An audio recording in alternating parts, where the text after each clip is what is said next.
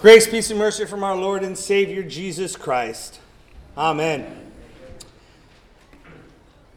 The sound of silence. I really should have titled it, Shut Up, Peter. We're going to get to Peter. Let me tell you a little bit about where I related to today's sermon. When I was younger, I had a pediatrician named Dr. Mann. I like Dr. Mann.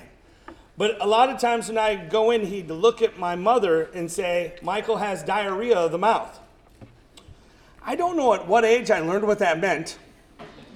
My mom always laughed, so I knew it wasn't a serious prognosis. But I learned I talk too much. That's what he was saying. Surprise, right? Diarrhea of the mouth. I think Peter had the same thing. We're going to talk a little bit about that today, and we get into this transfiguration. We get this 1 week of white before we turn to the ashes in Lent. And it happens every year that we focus on this transfiguration. So let us focus on these 9 verses as we prepare for the Lenten season. They're familiar to you. You've seen them before, but I hope you're going to see them through a different lens. And today we're going to look through the lens, a little bit of Peter. They had heard, now they see. Let me reread those first 2 verses. And after 6 days, Jesus took with him Peter, James, and John, his brother, and led them up a high mountain by themselves. And he was transfigured before them, and his face shone like the sun, and his clothes became as white as light. I guess our acolyte gowns aren't quite white as light. You do shine, Claire. Jesus is transfigured. And as I pointed out with the kids, they heard the apostles, the disciples have seen him act like God through the different times in which he did miracles and healed. Now they see him as God for the first time. The 3 chosen, right? Jesus takes the 3 up the mountain. This is the first time he separates those 3. Kids, we're going on a field trip, right? Pack your gear. We're going up the mountain. Follow me. He told them from the beginning, follow me and I will make you fishers of men. Now he's saying, follow me up the mountain. What are we going to do? And as he was transfigured before them, we now see Jesus in this royal splendor. This idea of being God as he's shown. It's white as light. Jesus looks supernatural.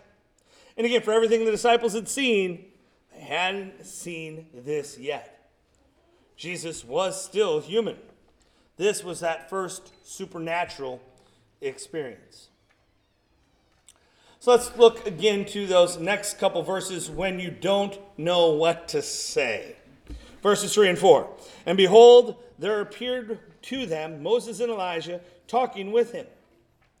And Peter said to Jesus, Lord, it is good that we are here. If you wish, I will make 3 tents here, one for you, one for Moses, and one for Elijah. Now, Peter has a servant's heart. That's servants. I don't know why the blank one got in there. Peter had a servant's heart. He was ready to jump into action. He's a good host, right? You all know those people, you go to their house and somehow they always have like cookies waiting and a pot of coffee on. They're just good hosts or hostesses. You know, they know how to take care of visitors. Peter's ready to jump up. Oh my goodness, we have visitors. I'll take care of it, boss. But Peter needed to shut up and observe. This is one moment where Peter starts speaking. And again, we don't know the conversation Jesus was having with them. I'm going to assume they didn't have name tags, so Jesus must have said something that Peter knew was Moses and Elijah. And one thing I always missed, I assumed they were also in a ghostly figure, but we don't know that. It doesn't say that. They could have looked just as human as Peter, James, and John. It only says Jesus is transfigured there, and now he is speaking to Moses and Elijah. So when I used to be quick to joke about Peter wanting to put up a bunch of tents for ghosts, we don't know that to be the case here. We don't know what Moses and Elijah were there in. But he was there. This was that moment. Peter was going to jump up and help and spoke out. Nothing like being interrupted by God, though, is it? Verse 5 says, Peter was still speaking when, behold, a bright cloud overshadowed them, and a voice from the cloud said, "This is my beloved Son, with whom I am well pleased. Listen to him." It's just like Jesus' baptism. Voice from God said, "This is my beloved Son, with whom I am well pleased." But this time, God added, "Listen to him." Maybe it was for Peter's sake. Quit worrying about tents and listen. Maybe it was a reminder for us. Focus. Quit talking and listen. Now, I don't know how well you guys listen to others or when you were a child, but my mother used to use the same thing when I was little. When she wanted my full attention, she would say, "Michael, put your finger in your ear." Now, I don't know how often I literally did that or when I stopped, because to me it made no sense. I'm supposed to listen, but you want me to plug up one ear? But it was that idea. Mother is about to say something she wants my attention from. So whether it was TV, homework, talking, whatever I was doing at the time, when my mother said, "Put your finger in your ear," I was focused. What is my mother going to say? Because, of course, whatever she said, I did immediately. You know, I was that kind of kid. Okay, maybe not. What is it the Lord needs to say to you to get you to stop and focus? At what point do we need to quit the things around us, quit worrying about everything else going around, and be still and know He is God?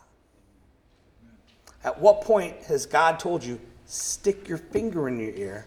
I'm about to say something I want you to hear. We might not have this moment on the mountain and hear the voice of God, and yet we know God talks to us through many ways, through people, through understandings, through circumstances. To sit back and listen. And I think this next part is exactly what Peter needed to hear. Have no fear. Have no fear. The 3 verses 6 through 8, when the disciples heard this, they fell on their faces and were terrified, but Jesus came, touched them, saying, "Rise and have no fear." And when they lifted up their eyes, they saw no one but Jesus only. First off, what were they terrified about? Well, they heard the voice of God. That might be a little terrifying. Remember, Peter, James, and John were not with Jesus at his baptism. He called them after, when he went fishing for men, when he went to find his disciples. They heard the voice of God. Can it be a little scary the first time we truly hear the voice of God? Think about things that truly terrify you the first time you do them. Going on a roller coaster, going on an airplane, going away from home for the first time, your first sleepover at somebody's house. All the things that might have terrified you the first time you do them, are they easier the next time? And the next time? And the next time? I mean, some of you are like, I've been on all the roller coasters. Been there, done that. Doesn't even bother me. Peter, James, and John heard the voice of God, and they were terrified. And Jesus said, "Rise, do not be afraid. Have no fear." If you're hearing God and it's scaring you, maybe you need to talk to God a little more often, don't you? Hearing the voice of God, going to God when we have troubles, going to God to ask for help in times of need or struggles, we should be excited to hear that voice of God, not terrified. Have no fear. Listen. And if you're saying, I don't always hear the voice of God, maybe you need to practice being a little more still. Putting everything else away and listening. We can hear for His direction. We can hear for His guidance. Rise and have no fear. Wouldn't it be nice if every morning we woke up and God said, "Rise, have no fear. Rise, have no fear. I've got this, I've got you." When we are walking with the Master, when we are yoked with Him, we needn't fear. We can focus on the risen Christ. Because again, there is nothing to fear. We're getting ready this Wednesday. We're going to be reminded from ashes we came, from dust we came, and to dust we're going to return. And when that moment comes, who are we going to be with? Jesus. Why do we have anything to fear? This year on your walk to the cross and on your path during this Lenten season, I know many of you are used to giving something up for Lent. Maybe stop and listen more.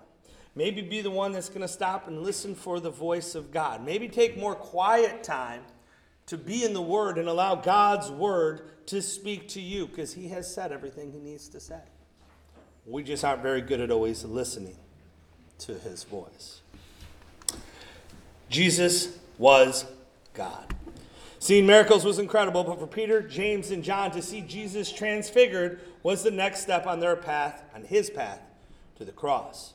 And as we prepare our hearts for Ash Wednesday and Lent, may we focus on the Son of God. May we be still and listen for His voice. Amen.